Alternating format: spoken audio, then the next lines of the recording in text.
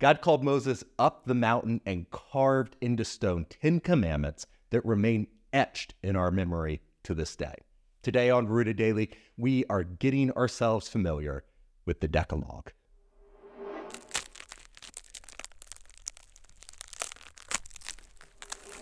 Welcome to Rooted Daily, the podcast where we're rooting ourselves in the Bible so we can grow with God a little more every day. I'm Brandon Levy, and on the mountain, God meets Moses, and God begins with one of these two-part therefore statements. Because I am the Lord your God, who brought you out of the land of Egypt, out of the house of bondage, therefore, and then God carves in the stone 10 commandments that have stood the test of time. The Lord says, I am the Lord your God, who brought you out of the land of Egypt, out of the house of bondage. You shall have no other gods before me. You shall not make for yourself a carved image, any likeness of anything that is in heaven above, or that's in the earth beneath, or that's in the water under the earth. You shall not bow down to them nor serve them. You shall not take the name of the Lord your God in vain. The Lord will not hold him guiltless who takes his name in vain. Remember the Sabbath day to keep it holy. Honor your father and your mother, that your days may be long upon the land which the Lord your God is giving you. You shall not murder.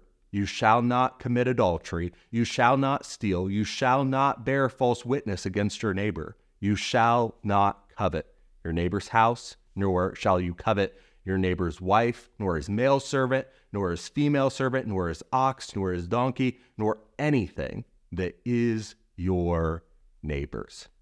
And that makes up the Decalogue, the 10 commandments, a kind of summary of the 603 other commandments that make up the law of Moses.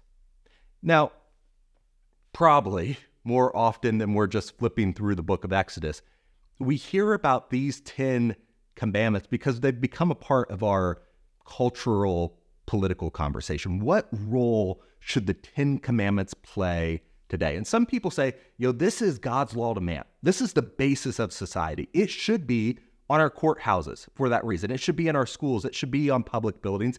And some people are really upset that it's carved on public buildings and in our national discourse because it violates the separation of church and state. Meanwhile, as Christians, should we really be that concerned with these two tablets? Deuteronomy 5:2-3 says, the Lord our God made a covenant with us at Horeb. It was not with our ancestors that the Lord made this covenant, but with us, with all of us who are alive here today. That tells us God did not give the law to all of mankind. The 10 commandments weren't for the Egyptians or the Sodomites. They were all governed by God's universal laws, but not by the law of Moses. The law of Moses was a special covenant. It wasn't given to the fathers before Moses, and it wasn't given to the whole world even here in Exodus chapter 20. It was given to a specific select group of people. Colossians 2:14 says, our debt to the law was nailed to the cross. And Romans 7 and 2 Corinthians 3 specifically cite these 10 commandments received by Moses as a part of what was done away with. So today, we do not live under the law of Moses. We do not live under the 10 commandments. Now, does that mean we're okay with murder? Does it mean we're okay with taking the Lord's name in vain, with stealing? Probably not, right? Because these are repeated in the new era where Christ tells us we can also be a new holy nation, just like Israel. We can belong to God, not because of rigid observance of rules, but because of the transformed hearts he gives us by his grace. And when we have those transformed hearts, it's going to show by keeping these commandments. When we live by grace, it says in the New Testament that all 10 of these commandments become a part of our lifestyle. All of them are repeated in the New Testament, with one exception, although its principle is certainly commanded. So these commandments, they aren't carved in stone for us, but for the Israelites, they were. For the Israelites, they were bound by these commands. For the Israelites, these were the key to their freedom.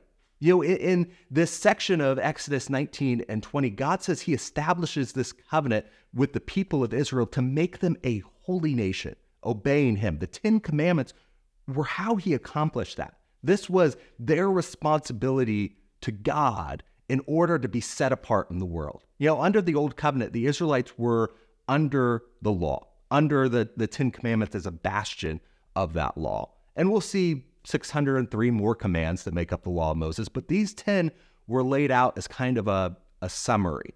And the Israelites were responsible to keep these commands and many others. Why is that? If God was always about the heart, why were these commands given? Well, it was because this is what set Israel apart as a holy, special nation. And through them, the hope of the world would come.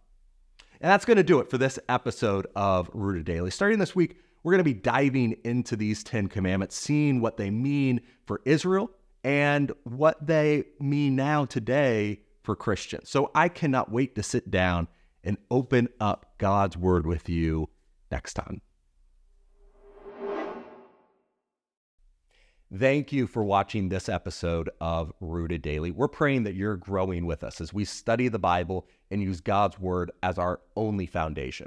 If you appreciate this content, you want to make sure others see it, subscribe to the podcast on your favorite app, hit the share button. Most importantly, if you're ready to take the next step, repent, be baptized, and hand over your life to Jesus, let's talk today. Just send me a text to 317-207-2734.